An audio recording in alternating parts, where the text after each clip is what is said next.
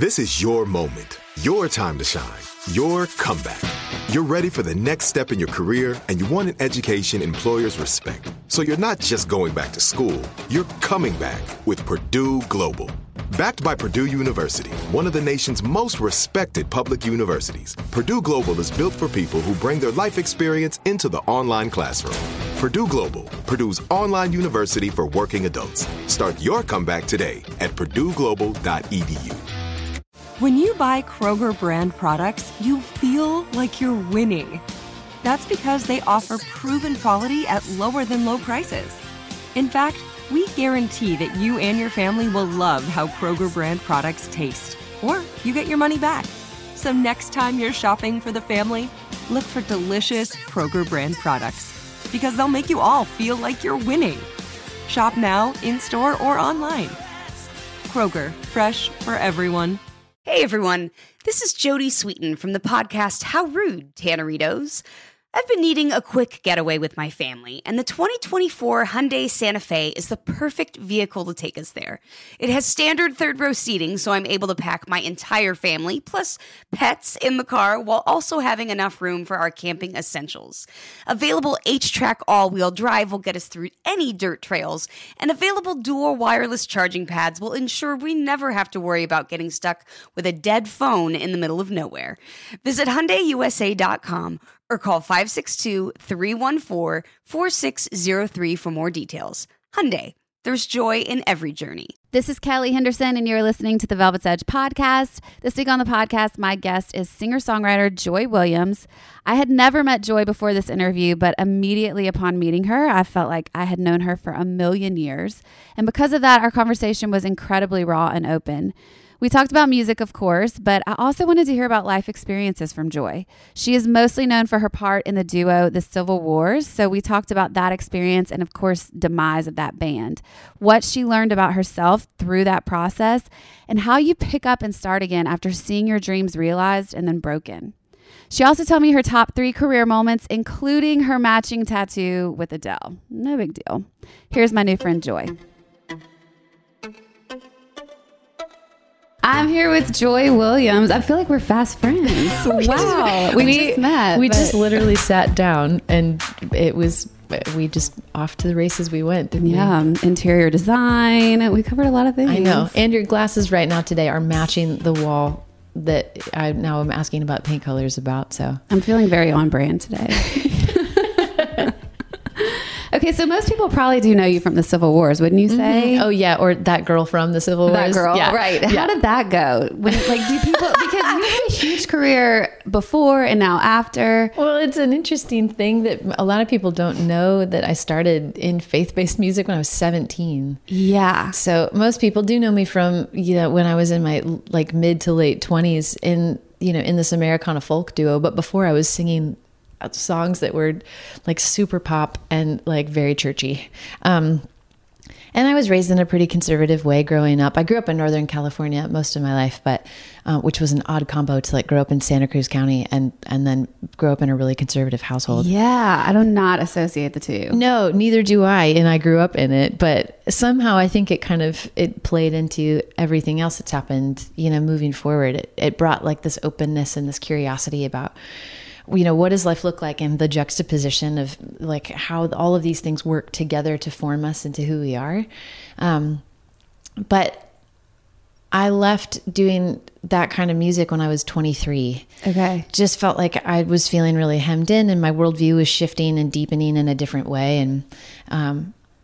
And I didn't know what I was going to do. I mean, I sat on my couch for a good solid several months, and it's I started at 17. So young. I mean, most people are graduating high school. Yeah. And I did, but back and forth, flying, recording my album. Yeah. My senior year. And then just trying to get to volleyball practice on time. So it was an interesting way to grow. But once I moved to Nashville on my own at 18, I had no idea what lay ahead. So it was lots of trial and error. And I was on the road 250 days my first year. At 18? At 18 on a bus full of bros. Let me just say, I don't recommend that. That's but you learn welcome fast. To the music industry. Totally. I mean, you learn really, really quickly how to hold your ground and stay with yourself.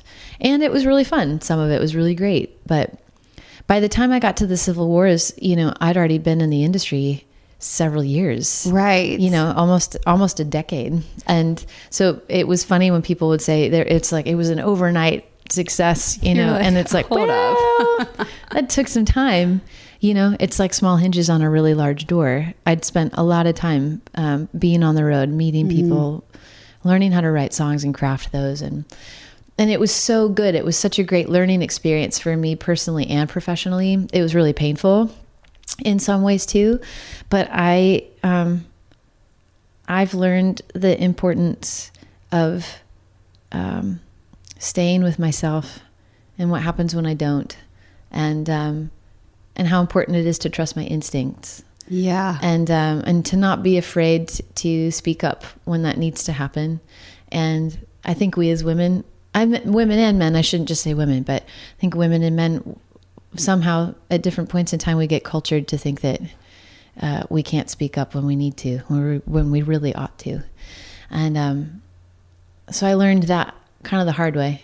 But I will say that I got to do like bucket list experiences, you know, meeting Paul McCartney and like hanging out. I mean, the list could go on and on and on about the things that I'd always hoped to do in my career, working my ass off to get to that spot, and finally experiencing that was really awesome. And then I describe it as a little bit like seeing the backside of Disney World, that it's really exciting. And then you turn around and you go, okay, there's a lot more to life than just this as well.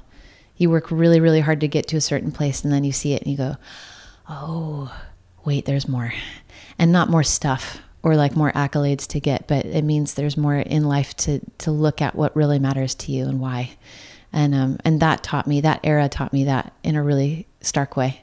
Wow, that's a huge part. The owning yourself, I think, is huge. But if you started at 17, don't you feel like you had to learn that pretty fast? Oh, geez. I mean, yeah. And what a weird way to like learn about yourself while people clap for you every night. Right. That can really tweak with your brain. And I don't say that as like wah wah. I mean, that's not like Cry Me a River. It just was what it was. It was how I grew up. But it was really good that when I left doing music in that way at that age, that I had a lot of time. I mean, I didn't know what I was going to do. I hadn't finished college. I didn't even go. I mean, I graduated valedictorian from my high school and didn't go to college because I already had this career. How did you graduate valedictorian if you're like going back and forth doing music too? I am a nerd. Are you really fucking smart? I am a nerd. I am a nerd. Wow. I don't know what makes someone smart or not, but I did. I was a kid that was like, let me see if I can do that. Let me see if I can do that. Yeah. Let me try that. I think I can do that. And at the time I was like that kid that just really always wanted the gold star. Yeah. And I think some of that was helpful and some of that wasn't, you know. I laugh that I've been a recovering perfectionist. Same. Yeah. Still. I can tell. You can? I can. Well, it takes one to How know do you one. tell? It takes one to know one. You just met me. I know, but also it sitting down with you, I can tell you're very kind, and I can also tell you're probably really hard on yourself. Exactly. So are you very empathetic? I am. I am. You are too. Yeah. So you feel it. Yeah, I do. And that's why it'd probably be fun if you and I had a cocktail afterwards, because we'd probably, it's a little early in the day, it's but 10:30. Not now. But yeah, I mean, I think life finds a way to hand you your own ass. Yeah. And to that's remind so you true. and to remind you that it's not about doing things perfectly. It's about showing up to the best of your ability with your heart and your integrity intact. And that will get challenged as we grow, you know, and mistakes happen. And that's the part that's, what is that? There's like a Japanese art where basically it's, you would probably know it. It's you take a bowl and you let it drop and it breaks into a million pieces, and you solder it back in the exact same form that it is, but with gold or with some kind of precious metal. And basically it becomes that much more valuable because it broke. So the gold goes into the cracks. Mm-hmm. Oh, wow. That is awesome. So I think that's kind of like life. I love that. Wow. I can't remember the term for it. Maybe I'm not that much of a nerd now that I can't remember it. So did kids make fun of you in school when you would go do the music stuff? I feel like didn't high school tell kids are people. so hard. Oh, it was secret. No, I basically didn't talk about it because I was afraid of getting made fun of. Yeah. didn't know how it was going to go either. I mean, it was like, I don't know if this is going to work out. So I don't, you don't put it out there yet. Yeah. And I was too busy doing other things. I mean, in my school, student council was cool, you know? Yeah. So you were probably president. Guilty. I can tell. Yes, but I will say I'm gonna say that my best friend Ashley Graham, shout out to Ashley, was the one that did everything. The model Ashley Graham? No. Oh. Although that would be interesting. This just took a turn. Yeah, that was sweet. I look back at life and I think how hard I was trying. Oh yeah. I was trying so hard. And I think this era of my life, and even Front Porch kind of has the representation of what does it look like. And my mom, that was a total fragment sentence. What does it look like to not try so hard? And that's what my mom said to me a few years ago. She said, the thing with you, Joy, is you don't need to try harder. You need to try less. And that really stuck with me because after my dad passed away, and this is all in the same era of like having a small child, my dad passing away from cancer, and my duo imploding, in part because I spoke up. It just leveled everything for me. And I thought, Venus was kind of a representation of what it looks like for me to exert. It was like, I wanted to explore, I wanted to push the boundaries. How can I do this? What am I capable of? And I am really proud of that record, but that record was such a sonic departure from the Civil Wars that a lot of people were like, what the hell is she doing? Which record are you talking about? Venus was the solo album that came after the last Civil Wars record. And that was on Columbia Records. And a lot of people don't know about it. Yeah. And that's okay. But it was almost like I needed to cleanse my palate and be like, okay, I'm capable of making that music, but what does it look like to really love what I do and do what I love? And I just I just went back to playing with the guitar, and singing and just telling a story. And that's how Front Porch came about. And it just felt so much more like me, and so much less about proving a point, because I had somebody at a record label, a very prominent person, like high up in the company at the time, tell me, well, no one really wants to hear you unless you're standing next to a man. Oh, these are hitting on so many points that I want to ask you about. Yeah, go ahead. I'm sorry, I'm like blah, blah, blah. No, I'm just so curious. I mean, so you did start in Christian music, and then you took a break. Yeah, and then I did music for TV film. Which, okay, let's talk a little bit about that. Yeah. Do you feel like when you do things like that, obviously the paychecks are great. Yes, they can be. They can be. Or they used to be more than they are now. Exactly. And then sometimes it becomes this, this niche for people. But did you as a musician, a serious musician at that point, feel like a sellout ever? Or did you get any shit for that? It was a form of function. It was a way for me to create and provide for myself and my family. And it didn't feel like selling out because I honestly, because I'd been doing Christian music, it to me was a really safe sort of lily pad leap into, it was a little bit more in the background. So I could create that music, and I got shit for having transferred out of making like faith-based music. Oh, really? Oh yeah. I mean, and that's okay. That's fine. Yeah. It happens. But, are you still religious? I would say that my spirituality has deepened and widened. That's what I would say. Deep and wide. That's a Christian song. Deep and wide, deep and wide. You know it. Oh, I got it. Yeah. I think if we really get down to it, there's a lot that we can all agree on. Yeah. If we really got past some of the picket fences that we put up. So maybe more spirituality. Yeah. I do very much feel like it's important to have a true north, and to do no harm. I think that's really important. But what were we talking about? So you were saying that you got out of the Christian or the faith-based. Yeah. And that to do TV film. Yeah, that's what you were asking about. It didn't feel like a sellout. It felt like, can I still do music if I don't have these parameters set for me? So it actually worked out really well. Like I wrote a bunch of things that went on Grey's Anatomy, and oh my God, back in the heyday too. It was, I loved Grey's Anatomy. Didn't we all? And then I randomly wrote a single that became a jingle for Oscar Mayer. I read about that. Like Like, who'd have thought that the money for deli meat would become the seedbed for financially funding independently what would become the civil wars? Wow. That at the time, my husband and I like took that money and we put it into the civil wars, and then it was the little engine that could, and we worked our asses off. And I'm so grateful that it did work. Yeah. Until it didn't. And then, as all things do, there's a season for all those things. Totally. And now this is the season that I'm in again of, making solo music and not afraid to go back to the roots and the sheer simplicity of writing just with a guitar and a vocal. And I did that when I was 18. I did that when I was 23. I did that when I was 27. I did that, and I'm still doing that. And I'm not afraid to now, what do the Buddhists say? Include and transcend. Like, to bring all those, I'm like, on Front Porch, you've got some spiritual language, but I'm kind of turning it on its ear a little bit. It's like a little bit of a wry grin on some of it. And then I'm not afraid to go back to that rootsy aspect of writing, like when I wrote in the Civil Wars. It was mostly just John Paul and I writing. So the contribution that I put into that, I think I was afraid to own that at a certain point in time. And I'm not afraid to do that anymore, because I am really proud of the music that we made. But don't you think, because you guys did meet at was it a conference? Yeah, it was like a writing camp. Yeah. Yeah, and for another artist. Do you have that thing where you, especially in a partnership, I personally struggle with this sometimes. I think the other person, even though I'm bringing the same thing to the table, I think for some reason they know better, or what they're saying is right, and I start to question myself. Did you do that in that relationship? Oh man, yes. That's a woman thing too, I think, a little bit, maybe. I think we've been cultured out.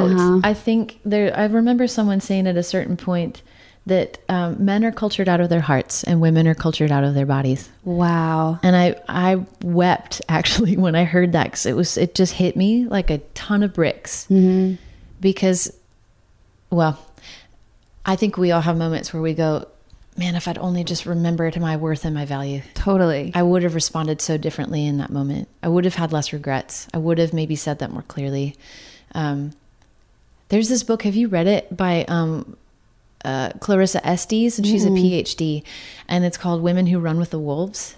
And it's all these stories from around the world that, and she talks about the history of each of those stories and how it correlates to women and what we've been cultured out of and what we have within us at any point in time if we need it.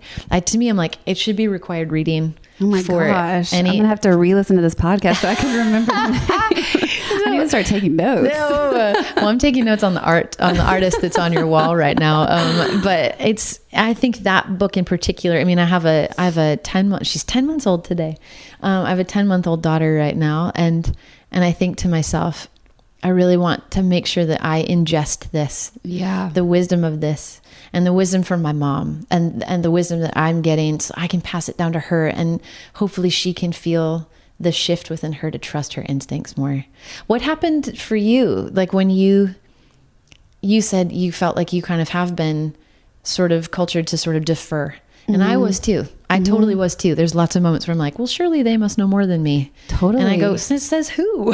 Well, that's what I'm learning the older I get is everyone's just trying to figure it out all the time. None of us really know. No, and if anyone says they do you I sometimes question it now. 100%, because I just know that's not true. I think it's like when you're growing up and you look at your parents and you just think they know what they're doing because they're your parents. Yep. They don't have a clue. No, they were just doing the best they could too. Exactly. And I think that's what I'm realizing is that's okay to wake up every day and not have every answer. Like I just put so much pressure on myself to know. Yeah. And if I don't know, then I'm just wrong or dumb or, like I get those kind of messages in my head. Your head. Like that's the ticker tape that starts like playing for you. And what I've noticed about a lot of men is either they cover it better or they don't go to that. They think if I don't know, they'll figure it out or they'll find out, but they don't ever judge themselves. Yeah, there's less shame you mean about it. Mm-hmm. We need a dude in here to ask. We need a dude in here to ask what they think about that. Phone a friend later. Phone a friend. Phone a friend. But so, okay, I want to go back to what you said, that person, I was about to say that man said to you. Oh yeah. But that person said to you about you singing next to, can you repeat what they said? No one wants to hear you unless you're standing next to a man. How did you respond? I walked 25 blocks in New York in the snow. Did you believe it though? I think that's why I walked 25 blocks. Yeah. It's because a part of me knew that was totally bullshit. And the other part of me thought, what if he's right? It's like all your worst fears being said out loud. Yes. Who wants to hear that you basically don't matter unless you're connected to someone else? What a painful thing that is. And it's not true. Mm. But I didn't know how to respond at the time. I remember saying, I don't agree, because I thought, if I snap back, then I don't even need to entertain that. And if I snap back, then I'm sort of, I'm reacting instead of responding. Mm-hmm. And I didn't even want to give that thought any more power than it felt like. I felt like a punch to the stomach. And I have to keep reminding myself that some people may think that, and that's okay. But I'm not going to waste any more time thinking about that. What can I do now? And who can I be now?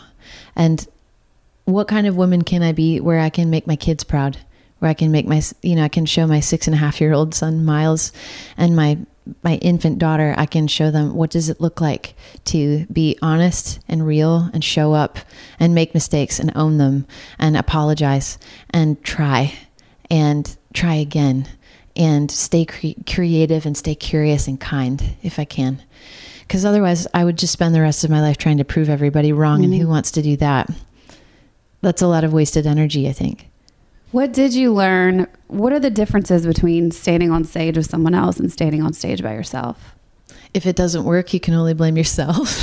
Yeah. But the other thing is that I've had people ask me, does it feel so different now being a solo artist versus being in a duo? And I say, no, not really, because I still bring what I bring. And I love to collaborate. That's one of my sweet spots. I've always done that. Whether I was a solo artist collaborating with a producer or collaborating with a band leader, even now, when I was making this record, Kenneth Pattengale from a duo called the Milk Carton Kids, he knew the nature of and the importance of collaborating. And that was one of the reasons why I wanted to work with him, was because he knew how important repartee is. And even on the road with my band, it was a 3-piece, upright bass and guitar and fiddle / mando. And I thought to myself, I am a solo artist, but I don't feel like I'm boss lady. Yeah. I feel like we're all rowing the boat together, and I know how to lead, and I know how to do that in a way that's hopefully kind and respectful, because that's how I want to be treated. But I'm still collaborating. I'm still linking arms and going, I couldn't do this without you guys. I wouldn't want to. Right. So, I'm learning that's one of my strengths, is working with other people, and I don't have to feel weak or less because of that. If you know anything about me, you know I am a massive creature of comfort. It is one of my top priorities in life to make my surroundings comfortable at all times. So when I found Cozy Earth, I quickly scooped up all of the luxurious bedding and loungewear that I could. It felt very on brand for me, but then I went on a trip with a girlfriend not too long ago where she could not stop commenting on how cute and comfy my pajamas were, which then made me realize they may also be my new favorite travel companion as well. Guys, I am not kidding when I say you will experience unmatched softness and smoothness with all of Cozy Earth's products. The temperature-regulating bamboo joggers and pullover crew add comfort and a touch of style to any travel ensemble, and their bedding comes in the most adorable totes, making it a super easy gift to give anyone. Discover your next destination for ultimate comfort at Cozy Earth. Visit CozyEarth.com and use our code Velvet's Edge at the checkout for an exclusive 35% off, and let them know we sent you when you're at the checkout. Right here, right now. Find your beautiful new floor at Right Rug Flooring. Choose from thousands of in-stock styles, ready for next day installation, and all backed by the right price guarantee. Visit rightrug.com. That's RITERUG.com today to schedule a free in-home estimate or to find a location near you. 24-month financing is available with approved credit. For 90 years, we've been right here, right now. Right Rug Flooring. This is it. Your moment. This is your time to make your comeback with Purdue Global. When you come back with a Purdue Global degree, you create opportunity for yourself, your family, and your future. It's a degree you can be proud of, a degree that employers will trust and respect.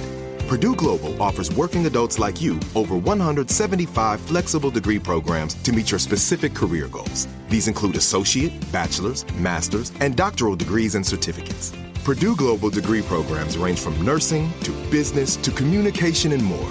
Whatever your interest, we have the degree that will move you forward. You have the knowledge, you have the experience. Now it's time to get credit for the work you've done and earn the recognition you deserve with Purdue Global, Purdue's online university for working adults. You know you're worth it. We do too. So don't wait another second to get the degree that will take your career to the next level. Start your comeback today at purdueglobal.edu. So when you guys, because obviously you had some great success. You talk about the Civil Wars? The Civil Wars, yes. And you guys were pretty much at the height of what seemed like your career, and you just announced that the tour was canceled. Yeah. You were breaking up. It was done. Yep. I was listening to Bobby interview on the Bobby Cast, Bobby Bones. Who? He's new. Yeah. Just kidding. That guy. But this was one of my favorite things you said was you were talking about the bad press that you got after that. And you said, when everything you've been working for falls apart and you're still standing, you just realize it's going to be okay. Yeah. So what was that like? Can you talk me through that? Because I imagine that if I'd been working so hard for something and it's finally happening. Mm-hmm. I mean, you said you've been doing music since you were 17. Yeah. And then all of a sudden it's happening and then it's just not. Mm-hmm. And you're also being beat up for it. Mm-hmm. And misunderstood. Yeah. What does that feel Without like? the ability to defend yourself, frankly. What does it feel like? Yeah. Total ego annihilation. Okay. It feels like when you walk into the grocery store and you see somebody that, 4 weeks ago would have been walking right up to you and chatting you up, now glares at you and walks right past you like they don't even know you. Wow.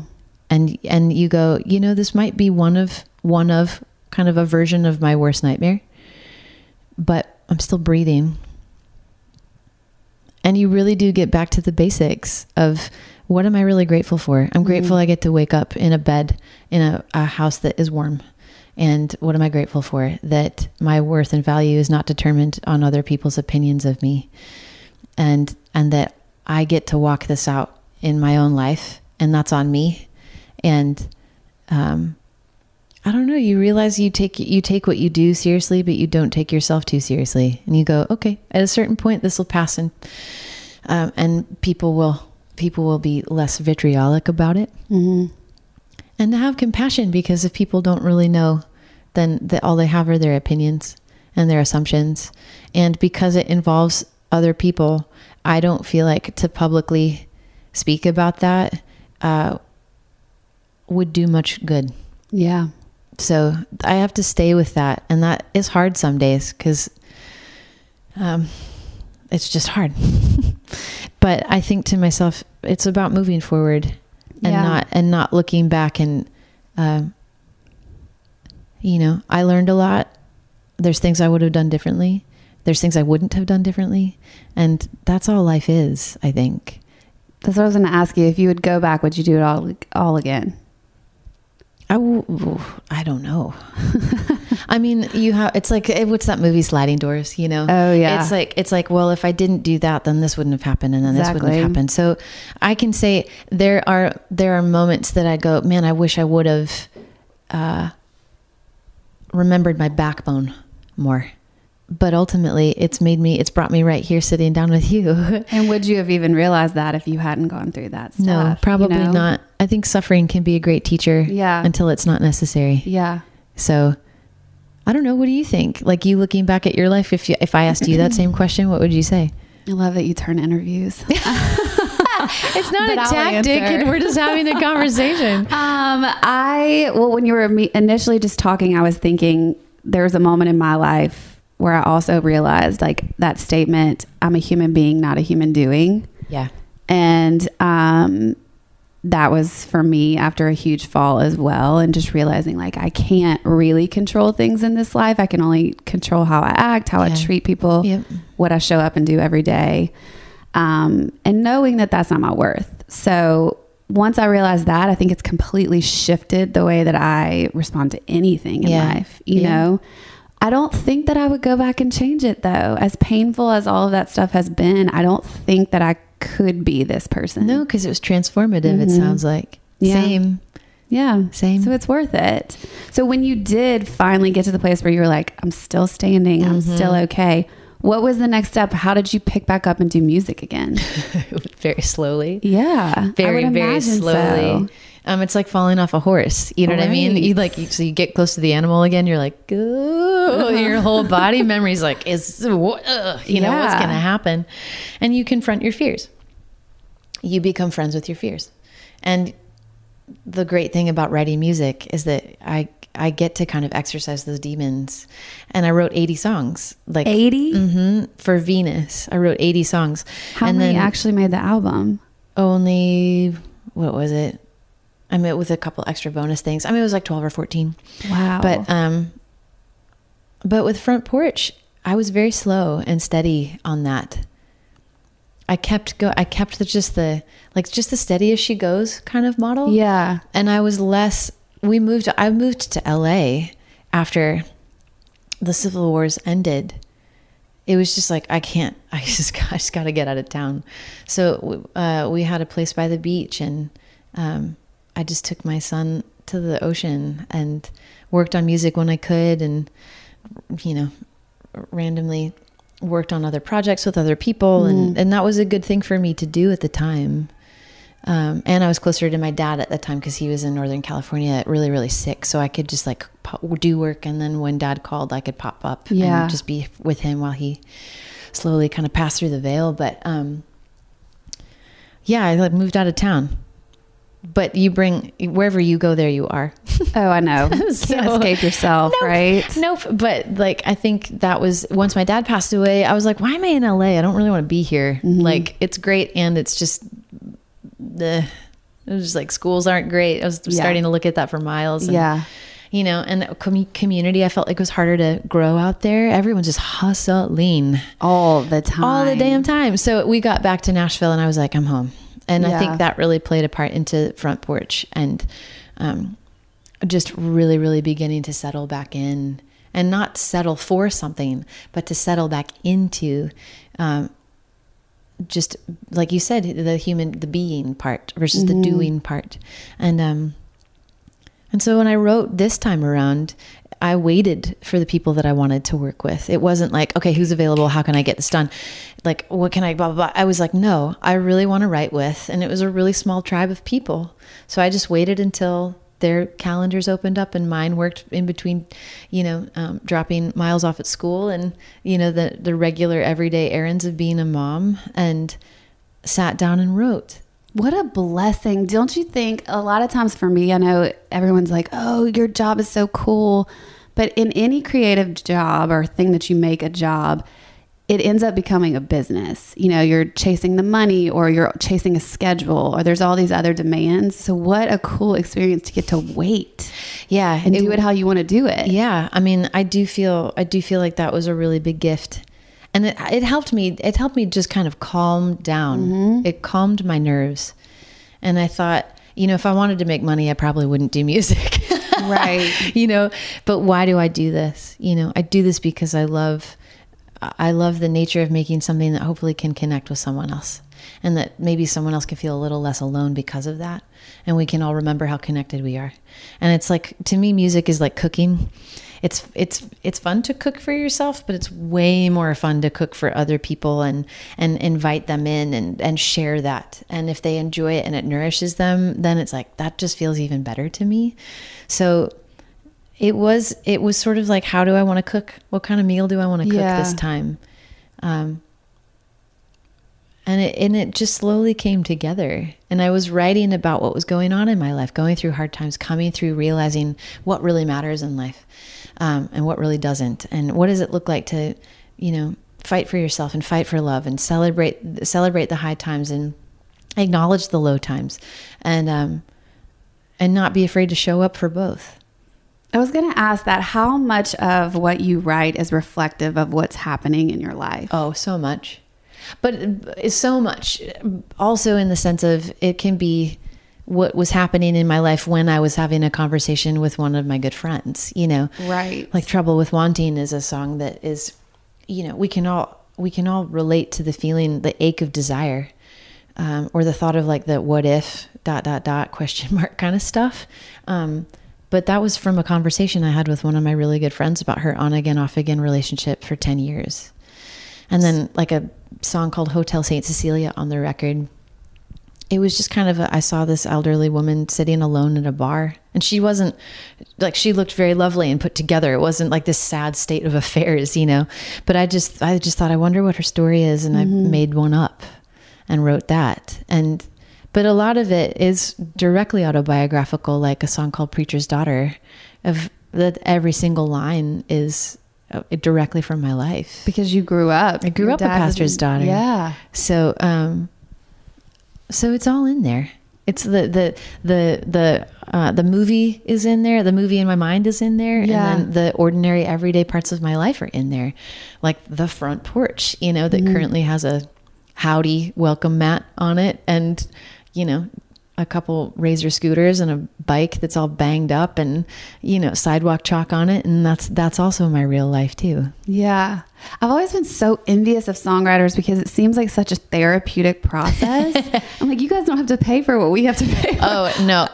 Lord. Oh, no, I swear to you, I've bought several therapists, like apartments, with the amount of therapy I've been to. Hey-o. It is good. It's good therapy. Yeah. It is good therapy. And then it also can be like, if you're not careful, it can be like intense navel gazing. What do you mean? It can just be like, this is what I've gone through and I can write 10 songs about it. So it's like, So it could get really dark. Yeah. So I think I tell my son all the time, you've got to become friends with your feelings. Otherwise they'll come out sideways. So true. So wow. it's like learning to make friends with your feelings also allows us to communicate more clearly and hopefully write better songs. Feelings are just feelings. Yeah. And they're important to acknowledge. Yep. And they're important not to necessarily camp there for like decades at a time. And life is hard.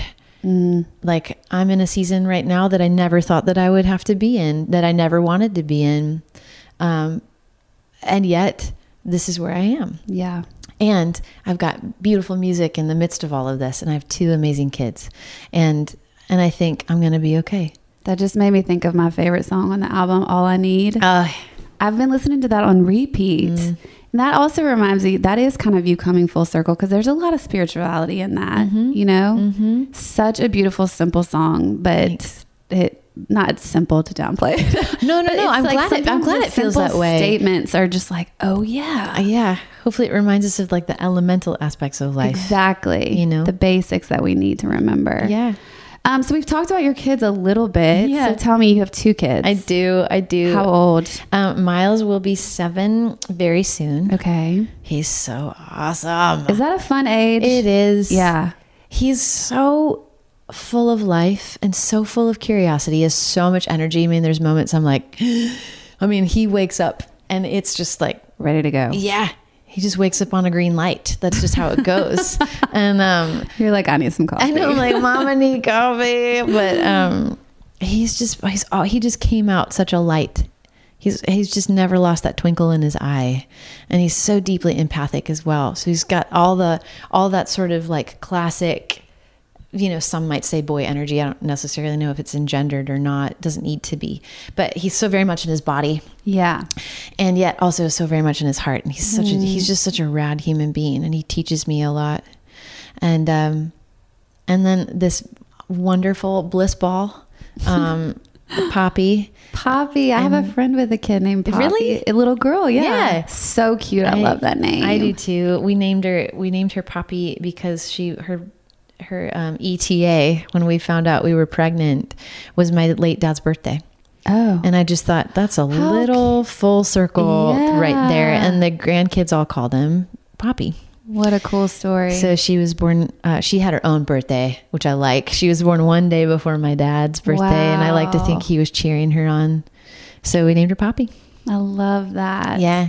So how do you balance this career? Because obviously, you know, road life, traveling, you're following your dreams, but you have these 2 kids at home. What is that like? I mean, my dreams get folded into the deep and absolute privilege of parenting. Like that, everything changes. Everything changes when you have a baby. What do you mean? Tell me more. Well, you never realized how much time you had on your hands until you had a kid. That's what everyone tells me. And then you have 2, and I'm so grateful for it. But all your priorities shift. You know, it's not just about like, what can I accomplish? What can I do? Now it's like, how do I do this in a way where my kids know that I'm there for them all the time? How do I do this in a way that provides for them? And I think I became less precious, and I mean that in a good way, about the music that I make.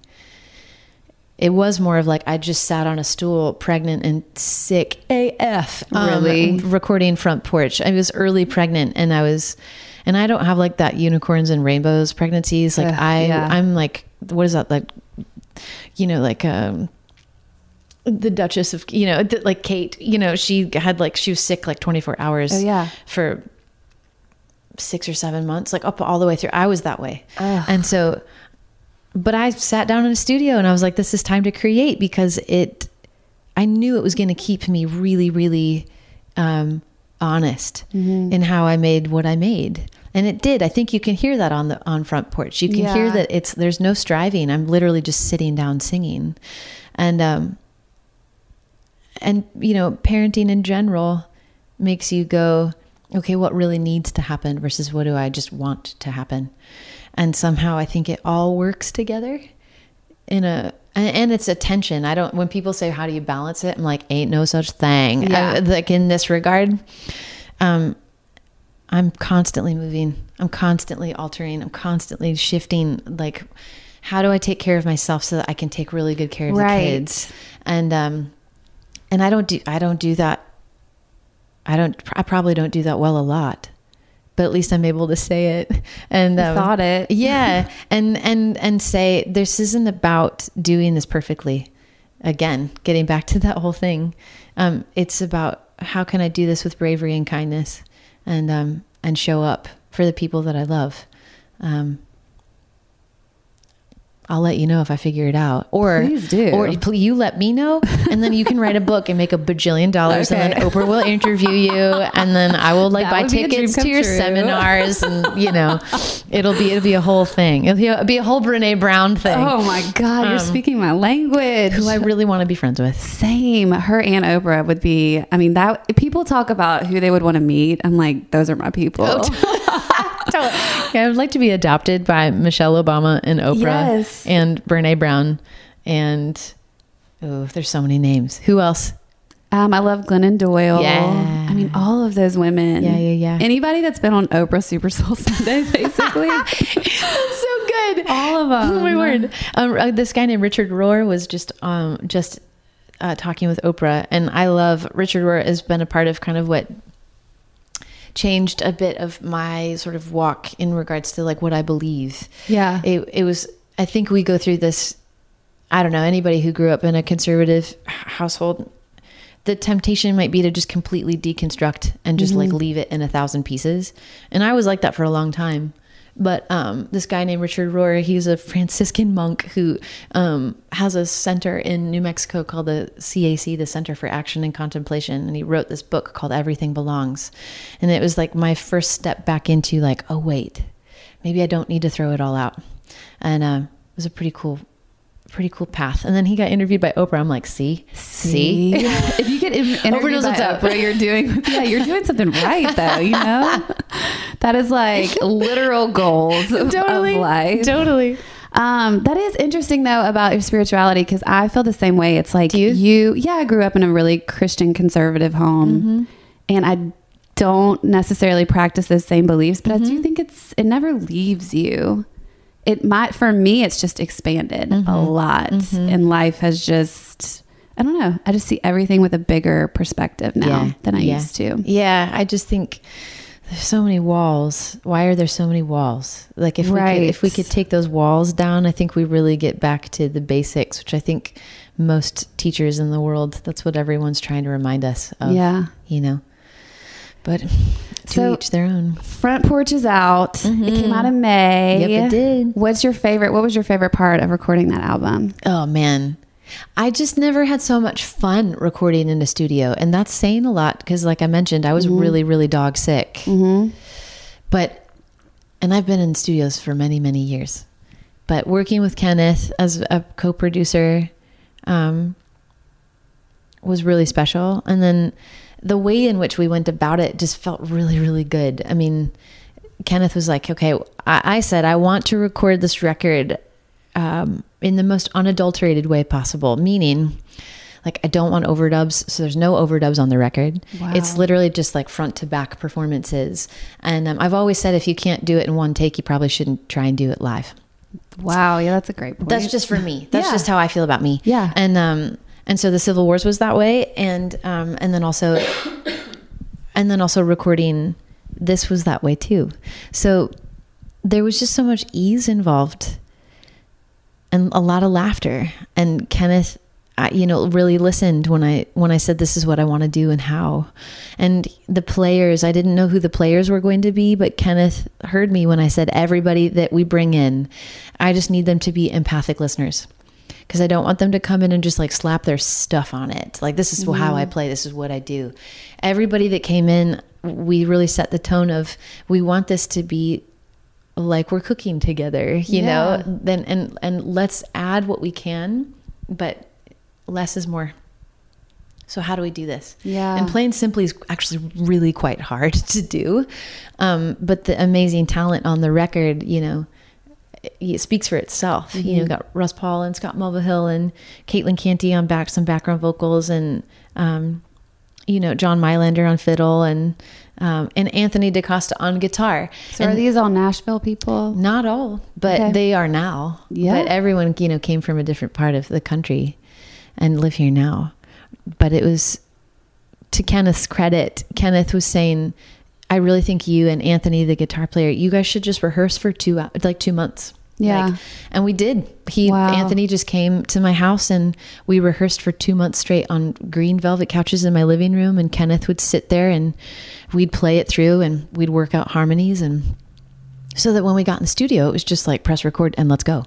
Yeah. I read, was it 5 days? Yeah. 15 songs in 5 days. It was just so easy. It was so easy. Crazy though. It was crazy, but it was crazy easy with that. And I'd never experienced it to that degree. I just felt like there was some really special magic by way of the hard work leading up to it. Yeah. The preparation. It really was just so joyful in there. It just felt really, the ease was there. It felt like sitting on a front porch with friends. And that was the whole impetus for starting the record. When I sat down with songwriters, I said, what's really coming to me is if I can't play it on a front porch, it's probably not for me. And I remember Liz Rose, who helped me write, and Emily Shackleton helped me write Front Porch. She was like, well, have you written a song with that title yet? And I was like, no. She's like, well, don't you think we should do that? Yes. If it was a snake, it would have bit you. True. I'd be dead. So the album is out. You guys should totally check it out. I was going to say, it's funny that you keep comparing the cooking stuff, because I've been cooking in my house listening to this album. Yes. It's the perfect background music for home to me, because it's so calming. I don't know. I've felt the last 3 days I've been listening, and it's definitely a very calming, contemplative album. I hear something different every time. Oh, cool. In the lyrics. Yeah. Which has been really exciting. It makes me happy. Okay. What have your greatest career moments been that you would say? I know that's the hardest thing, but I'm curious because I feel like you've covered so many bases. Sheesh. Give me top 3. Meeting Paul McCartney and saying he was a fan. He said he was a fan? Yes. Did you die? I wanted to die. Oh, I died. God. It's all downhill from there. You know what I'm saying? I'm like, shit. Right. Yeah, that one's good. getting matching tattoos with Adele. Can you tell that story? Yeah, we went the Civil Wars. She discovered the music of the Civil Wars and asked us to come on the road with her, Which is amazing too. Yeah. Oh my gosh. God. We became fast friends on the road, and I got to witness what it looks like to go from being somewhat well known to like the skyrocket, like stratospheric fame, and just to watch her stay the same. And to just bear witness to the human aspect of all of that too. And, I was not even close to having any kids at that point. So P.S. do not try and keep up drinking with Adele. Did she throw down? Yeah, it was. But we joke now that like we're like, we're moms now. We can't even. Yeah. We can't do that. One drink and you're like, woo! Yeah, I know. I'm like, ooh, that one really hit me. I'm gonna be up at 6 and that one's gonna hurt. Yeah. The half glass of wine that I had, but I think getting to go on the road with her, it was really just a special thing, and getting to know her. And what's the tattoo? The tattoo is 3 dots. Okay. It's an ellipsis, which just means to be continued. And, that's cool. And it's on our wrists. And we finished the tour, that leg of the tour. We finished that leg of the tour, and she had arranged for a tattoo artist on the bus. So we went on the bus after the end of tour. She had ironically given me a bottle of gin, which I had gotten terribly, terribly sick from drinking. So that was a little giggle. And, and it was both of our first tattoos. Oh, wow. And now we think that it's, I don't know. I haven't spoken to her in a little bit, but I look down and I think to myself, that's right. Everything is to be continued. You keep an open mind about what's about to happen. You know, you never know how life is going to move, but you just keep remembering there's always more. There's always more to be continued. Like our friendship. And then we both wound up getting pregnant around the same time, just totally randomly. So we've joked at times that it's like us two and our son. It's like connected you guys. Yeah. And then now I don't know if I need to add a 4th dot, but then that wouldn't work out for Poppy, but it wouldn't be an ellipsis. So that one. And then top 3, I think it's hard. It's like I go back and forth between like really small moments of stepping out on stage and just that moment that happens of feeling this deep circle of gratitude that I feel like it's like, no, thank you for being here. And then it's like this moment of like feeling that thank you. And it's like, no, thank you. And it's like, thank you. Yeah. That to me, that's a really small, but really impacting thing for me every time that I was going to say, you feel that every show? I do. And some days I'm really tired, or some days my throat hurts, or you're pregnant. Yeah. Some days I'm pregnant and some days I'm so exhausted. I don't know how I'm going to hit that high note for that one song. And, but it's like sitting down in a living room, and just being like, I'm so glad you're here. And if you can keep that conversation going and just be who you are, it's not putting on a show. I mean, I do like putting on a show, but I think the shows I love going to the most are the shows where I feel like people really bring themselves. They bring the drama and they bring themselves. And like that to me is a highlight to the career, that hopefully I can keep that feeling of gratitude going always. I mean, like Dolly Parton still has so much gratitude for her career. Yeah. Like she's a queen to me forever and a day. And I think of Emmylou Harris, who was never afraid to branch out and try new things and is still making music decades and decades later. Like those aren't even personal highlights for me, but I look at that and I go, no, that's a highlight I want to aspire to. Right. What about you? Oh God, greatest career moments. I mean, I think there's been people I've gotten to meet or just even be around, like Emmylou Harris and all of those things that have been great for me. But I think lately the thing that I would say that's kind of hitting me the most is with gratitude is just, even though I don't know what I'm doing with a lot of the stuff I'm doing, the opportunities keep presenting themselves. That's awesome. You know what I'm saying? Yeah. Where it's just like one foot in front of the other and something is opening up and I just know I'm exactly where I'm supposed to be. This is Kelly Henderson and you've been listening to the Velvet's Edge podcast. I truly believe that every one of us has a little velvet and a little edge. So it's so important to remember that to be strong, you must be soft too. Thank you so much for sharing in those stories with me. You can follow Velvet's Edge on Instagram, Facebook, and Twitter, as well as velvetsedge.com. If you haven't yet, go to Apple Podcasts and subscribe, rate, and review this podcast. Join me every Wednesday for more conversations on lifestyle, beauty, and relationships. My thanks to Joy Williams. Her album Front Porch is out everywhere now. Thanks for listening. Right here, right now. Find your beautiful new floor at Right Rug Flooring. Choose from thousands of in-stock styles, ready for next day installation, and all backed by the right price guarantee. Visit rightrug.com. That's RITERUG.com today to schedule a free in-home estimate or to find a location near you. 24-month financing is available with approved credit. For 90 years, we've been right here, right now. Right Rug Flooring. This is Malcolm Gladwell from Revisionist History. eBay Motors is here for the ride. With some elbow grease, fresh installs, and a whole lot of love, you transformed 100,000 miles and a body full of rust into a drive that's all your own. Brake kits, LED headlights, whatever you need, eBay Motors has it. And with eBay Guaranteed Fit, it's guaranteed to fit your ride the first time, every time, or your money back. Plus, at these prices, you're burning rubber, not cash. Keep your ride or die alive at ebaymotors.com. Eligible items only. Exclusions apply. Hey, guys. Back at the playground again, huh? Yep. You know what this playground could use? A wine country. Heck yeah. And some waves so we could go surfing. Oh, yeah. I love that. A redwood forest would be cool. I'm in. Ski slopes. Let's do it. Can a girl go shopping? Yeah, baby. Wait. Did we just invent California? Discover why California is the ultimate playground at visitcalifornia.com.